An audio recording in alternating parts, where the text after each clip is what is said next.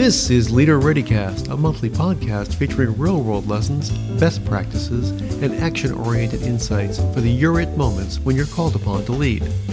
Leader ReadyCast is the official podcast of the National Preparedness Leadership Initiative, a joint program of the Harvard T.H. Chan School of Public Health and the Center for Public Leadership at the Harvard John F. Kennedy School of Government. Subscribe to Leader ReadyCast wherever you get your favorite podcasts. I've long been fascinated with informal leaders. As someone who studies and teaches leadership, I see that a lot of attention goes to those informal leadership roles. However, a lot of what really gets done in organizations and done in our communities is thanks to those who don't carry a big title or a lot of authority. They simply see a problem that needs to be solved, they mobilize people, and take care of it. In my view, they are leading in every important aspect of the term. One network of informal leaders is the Military Spouse Advocacy Network, or MSAN. We at the MPLI are fortunate to be working with them for the third year in MSAN's Leadership Development Program. In preparing this year's program, I was on a call with some of the participants.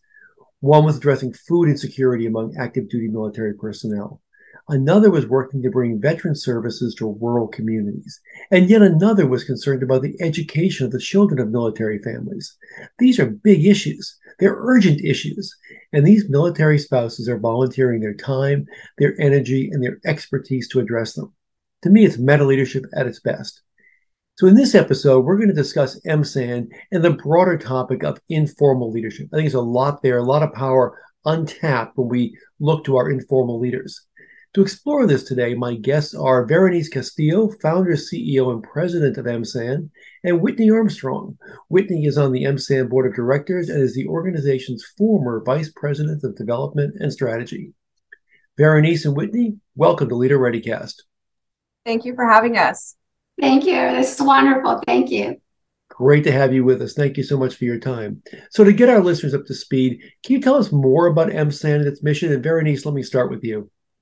Yes, Eric, thank you so much. You know, it was so nice that you just addressed two of the things that you were able to hear from those military spouses, just food insecurity and the education for our kids. There's so many challenges that we see within our community. This is the reason why MSAN is now supporting military families, because we live through it. And we wanted to bring a nonprofit organization, a program that will support military spouses from day one, in making sure the military spouses had the education that they needed, such as identifying resources. We also wanted them to have the support, which it was to have 24/7 peer-to-peer mentorship. All of our volunteers and mentors are now trained mental health allies, because we want to make sure that we know how to talk to our mentees and how to be able to provide the support that they need. As you know, it is a worldwide problem right now that there is a problem in trying to get a hold of a therapist, of a counselor. Military families are dealing with that problem, sometimes even times two, because every time that we move. So we wanted to make sure that all of our volunteers were trained to be the first responder when it comes to a crisis or a military spouse that is just looking for someone to talk to.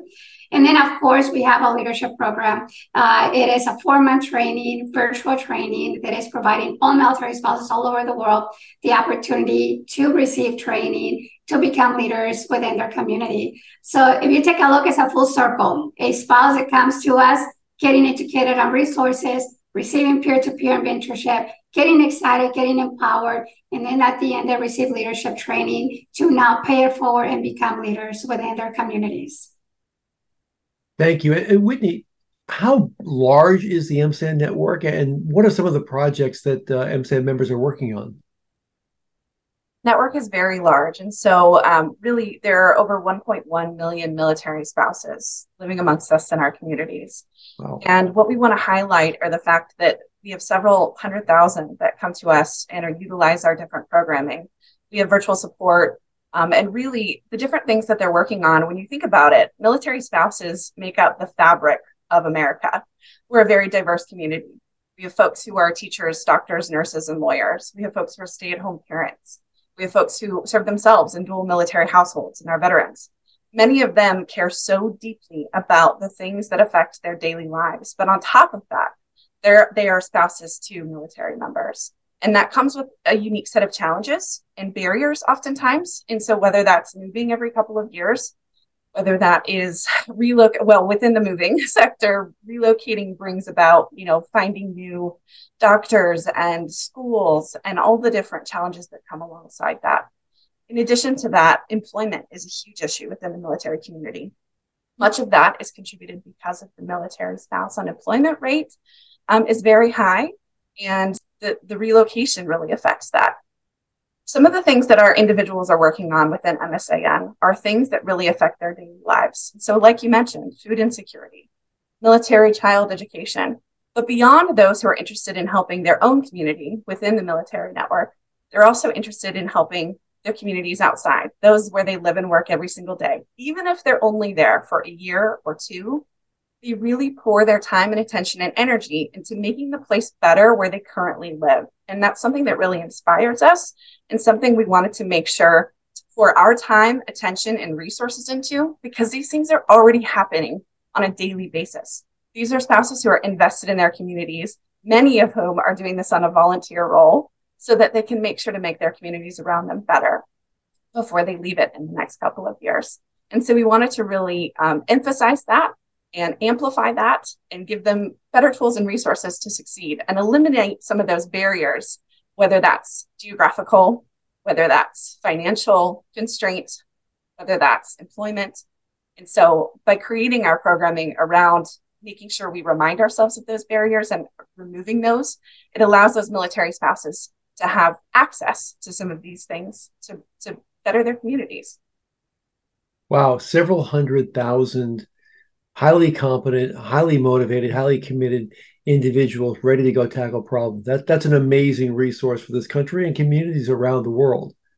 Now, I mentioned earlier that the topic of informal leadership, and I think one of the interesting things about informal leaders is they can sometimes be hard to spot until you see them in action. And then it's like, whoa, you can't miss them because they're just getting stuff done. So one of the things I like about MSAN is that you're making these leaders more visible and connecting them to each other. Tell us about the leadership development program you put together and what you hope it'll accomplish. And Verenice, let me turn to you with that one. Yes, definitely. Something that the military spouses are known for is that we are the backbone of the military. And it is very true. A lot of the times that comes with some heavy weight and responsibility. We always want to make our community better. We want to improve things. We want to make changes. But a lot of the times we don't know how to do it, where to start, where to go. And I'll tell you that so many of us as military spouses that want to make a difference or make a change, we probably feel that we don't have the skills or that we don't know how to move forward with that. But I'll tell you, Eric, that military spouses are really leaders. We learn about better leadership. Military spouses most of the time do not realize that they are already leaders within their community. Our lifestyle is already a lifestyle that we are leading within crisis. Our lifestyle is unpredictable. We are dealing with deployments, with constant moves. We change countries. We change everything. So our lifestyle is so unpredictable, and we are leading within crisis, our families, in our husbands' careers or our spouses' careers. And that is something that spouses with this training, they are identifying that, you know what, you are already a leader. You are already leading within crisis. You are a meta leader. And this is we're just going to help you polish the skills because you have them. It's just that probably you don't know how to identify them. You don't know they're already there. So we're going to teach you the walk in the woods and all of those things that you need to learn in order to be able to accomplish the goals that you have. But I'll tell you, Whitney and I were some of those military spouses that we believe that, you know what, I wish I could make that difference that I want to see in the world. But sometimes we just didn't know how to do it. And we were waiting for an opportunity for someone to believe in what we were trying to do. So they could say, you know what, here's an opportunity. And this is exactly what it's going to look like. And thanks to you guys, to MPLI or Harvard University, that we are able to bring this to military spouses. Because like I said, the skills are there. We are already leading that type of leadership. It's just that we don't know that it's actually, that has a name, that has a title, and there are ways how to put it all together and be able to accomplish those things that we want to do. So this training is doing exactly that, is helping spouses to not feel that, yeah, I just have an idea, but to know that they have the idea, they have the skills, and now we're providing them the opportunity to make it happen. And Whitney, I can give this to Whitney as well, because she has a wonderful perspective on this. Whitney, I've got a couple of takeaways, but you want to jump in before I do that? Sure. Yeah, I think really all that I want to add is the incredible things we've seen come out of this is this mentality that we're providing agency. Something that sort of took us by surprise, we figured might happen, but it's been just a resounding answer from all of our participants so far. The program is in its third year. We've had over 2,500 interested applicants over the 3 years. Each program, there are 50 spots selected that we have for each cohort. And so this year, we're getting to that 150 mark as we make our way through our third cohort. And with that, we're seeing, as the network continues to grow, individuals connecting with one another to amplify their impact. They are finding the same challenges. They may be halfway across the world from one another. They're finding the same challenges that they share. And they're trying to get down to the bottom of solving that problem.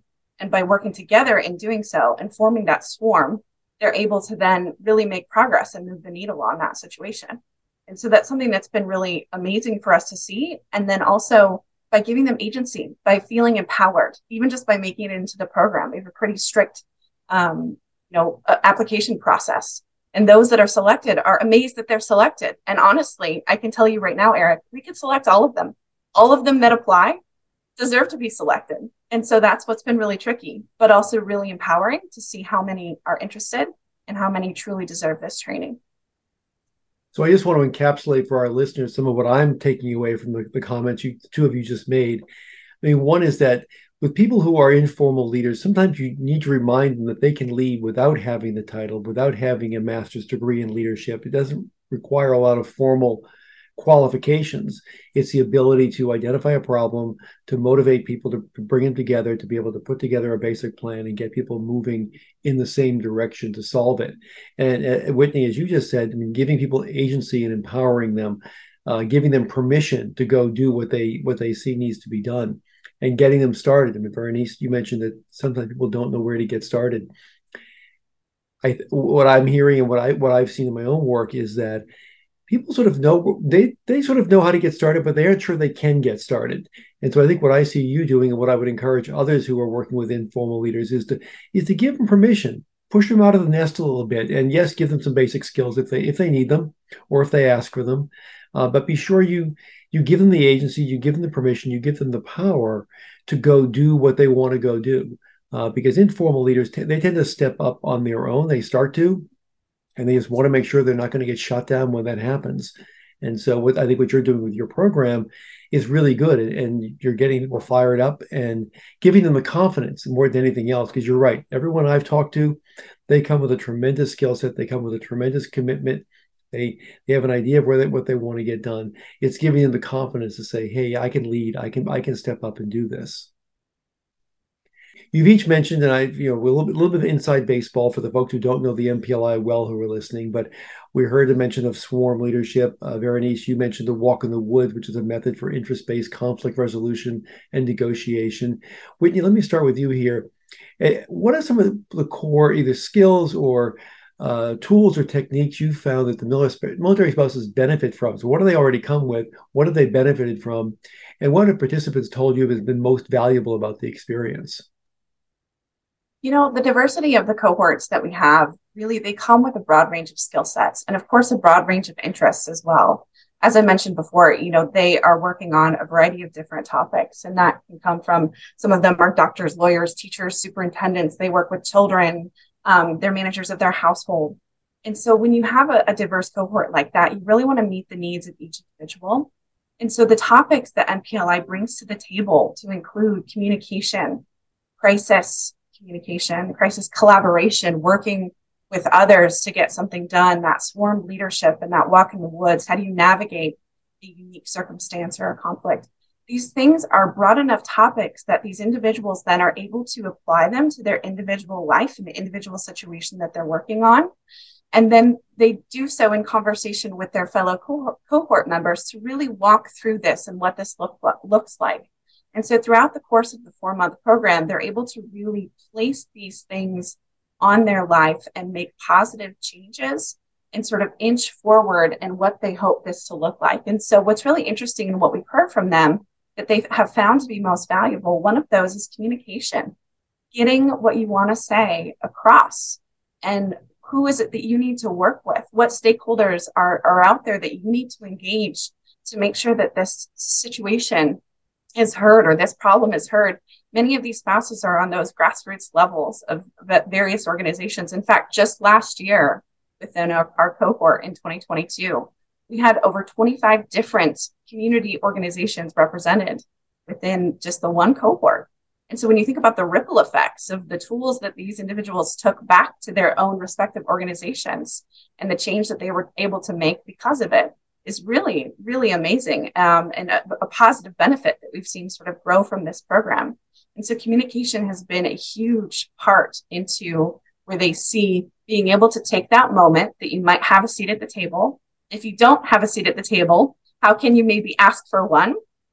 Or maybe who do you need to get to ensure that that doesn't happen again? And so that can be something that can be very challenging, and something that we've heard from participants has been most valuable is taking that opportunity when you do get it. And if you don't have it yet, how can you create a space and create that for others in the community? Or as I believe it was Shirley Chisholm who once said, if they don't give you a chair, show up with one. And it's learning to have the confidence to do that. Now, Verenice, I'm guessing that one of the other things that they find very valuable is being connected to each other and actually having that shared experience and being able to spend the 4 months learning from each other. Can you speak a bit to that? Yes, definitely. That's one of the wonderful things about this program, that we are providing this cohort the opportunity to build relationships, and it's beyond networking and just getting to know each other during those 4 months, but it's actually collaborating. And we have an example of two of the members of the cohort. They got together so that they could bring the skills and the knowledge that they had from this training and brought it to the organization they work for, and they were sharing and they were helping other military spouses to identify certain things. And we're talking about sometimes, if you have military spouses, they are trying to have those tough conversations. They are trying to bring a solution to conflict, that they are trying to bring a better critical thinking of a plan that they have.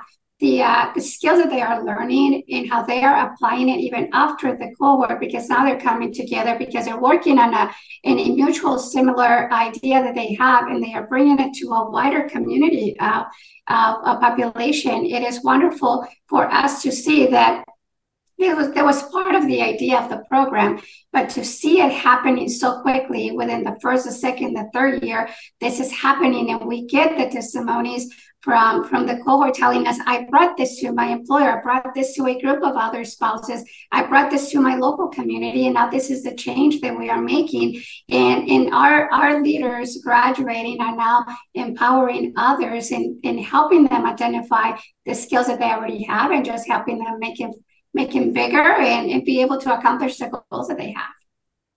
Again, I think is a takeaway for our listeners who are thinking about the informal leaders they may have access to. When you're in an organization and you're physically co-located, people find each other. These informal leaders, and there's a lot of research to show that the informal networks in organizations are as important as the formal networks in terms of actually getting things done. It's much harder, as you say, with military spouses who are not connected in any way, except that they are also other military spouses there. So you aren't necessarily part of that same sort of formal organization.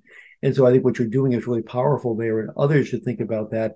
How do you find ways to bring people together, have them share, they will form bonds, they'll find new ways to do more things. And it's that secret sauce of finding the opportunities to bump and connect or have a shared experience. And so this is an example of how that works. Now, I have a question, and either of you can jump in and take this one first.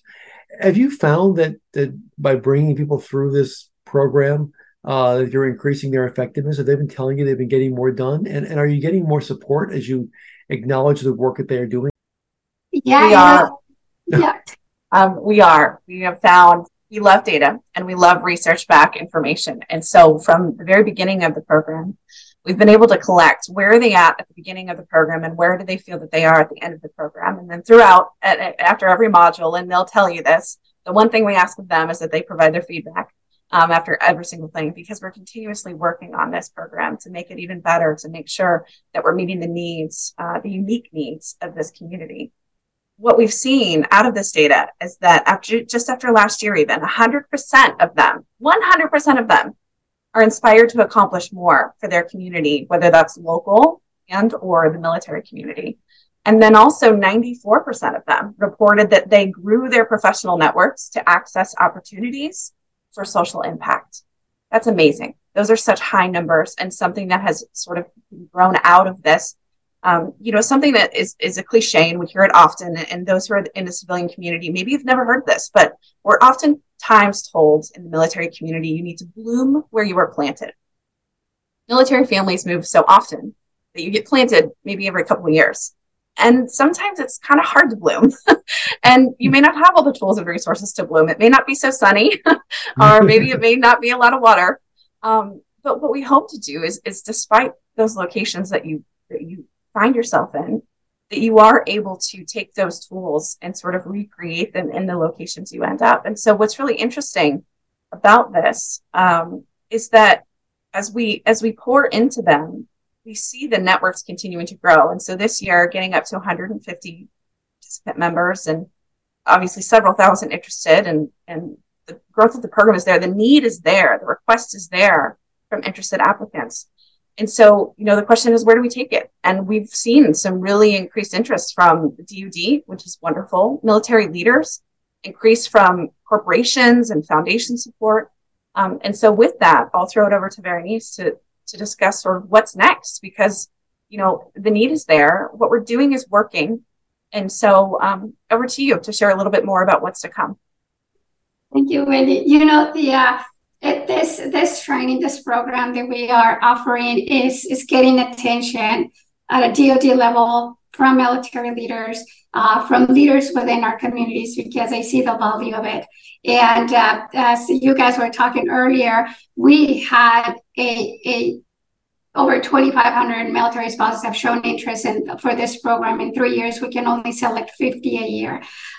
We are very, very grateful, because now it's getting attention from those that can help us to expand this program and be able to offer this opportunity to more military spouses. So there are wonderful things coming, and we will have a big announcement in November. But we are very happy that now more military spouses will have the opportunity to receive this wonderful training, and that's only going to reflect in our communities, and our communities are just going to get better because we're providing more opportunities.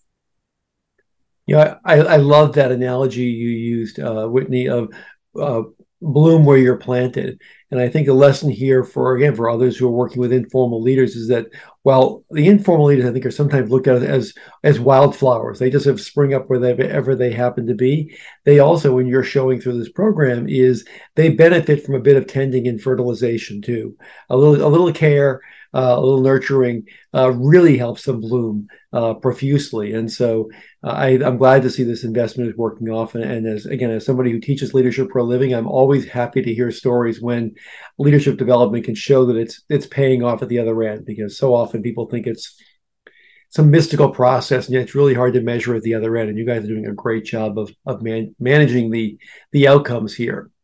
Now, as you think of what you've done over the last 3 years, and where, if you were advising others who have networks or hidden networks of informal leaders, what advice would you give them to help them have some of the same success that you have had? And Verenice, let me start with you. Yes, the leaders are everywhere. And like you said earlier, we don't need a title. We don't need a position that will label us as leaders of something. We are all leaders. We all have some skills that we can bring to the table to be able to do something in this world. And I feel that they're hidden everywhere. within our community. Very, very common. But it is our responsibility to be able to bring opportunities and offer them that door where they're going to be able to get out there and be able to do wonderful things. So something to consider and to remember: leaders are everywhere, and they're hiding because they don't see themselves as leaders, but we know they're out there. So it is our responsibility to bring those opportunities so that now they feel empowered and they have the knowledge that they need, and they are able to identify themselves as leaders and make things better. But something to always to remember: they're everywhere. We just need to provide them the opportunities to bring their skills to the table. Whitney? Yeah, to piggyback off of that, you yourself need to be visible, be out there. You can't have anyone following you or joining alongside you or combining with you if you're not out there. You've got to be visible. You've got to be conversational, and you've got to communicate. You need to give others that agency, that permission, that one, it's okay to exist, and two, their idea is worth time and investment, however much they can invest of their time into that. But go alongside them, and allow them to be visible as well. They're not just a teacher. They're not just a spouse to a military member. They're not just anything. And where they're currently at, they can lead from the side. They can lead up. They can lead diagonally. There are really interesting ways to be able to utilize those skill sets that you already have. Like she said, polish them off, and Eric, I love that you said, fertilize, a little bit. Spouses and military members are oftentimes, when we relocate, we're taken away from some of our networks. Those that are already built in for the rest of us, right? Maybe your family support system or friends that you had since growing up. And so when you're sort of plucked and then replanted in a new location, and you don't have any of those things, you don't have any of those existing familiar support networks, you're sort of forced to build them on your own. And so I would encourage those that work with informal leaders to really look for ways to help others build those sort of hidden networks, whether that's a commonality in interest, whether that's a business resource group, whether that's whatever that looks like. Encourage others to sort of come up with that idea and create those networks for themselves, aside from those that are kind of maybe already built in the location that you live. That's great. Thank you. Whitney, I'm going to stay with you for my final question, which is one I ask all of my guests. Military families and their communities are facing a lot of challenges. That's why your network is out there doing good things, trying to make things better. But amidst all those challenges, what gives you hope? What gives me hope, Eric, is our community. The people, the bios that you see of our participants within our cohorts, and then all the applicants as well, as I mentioned before.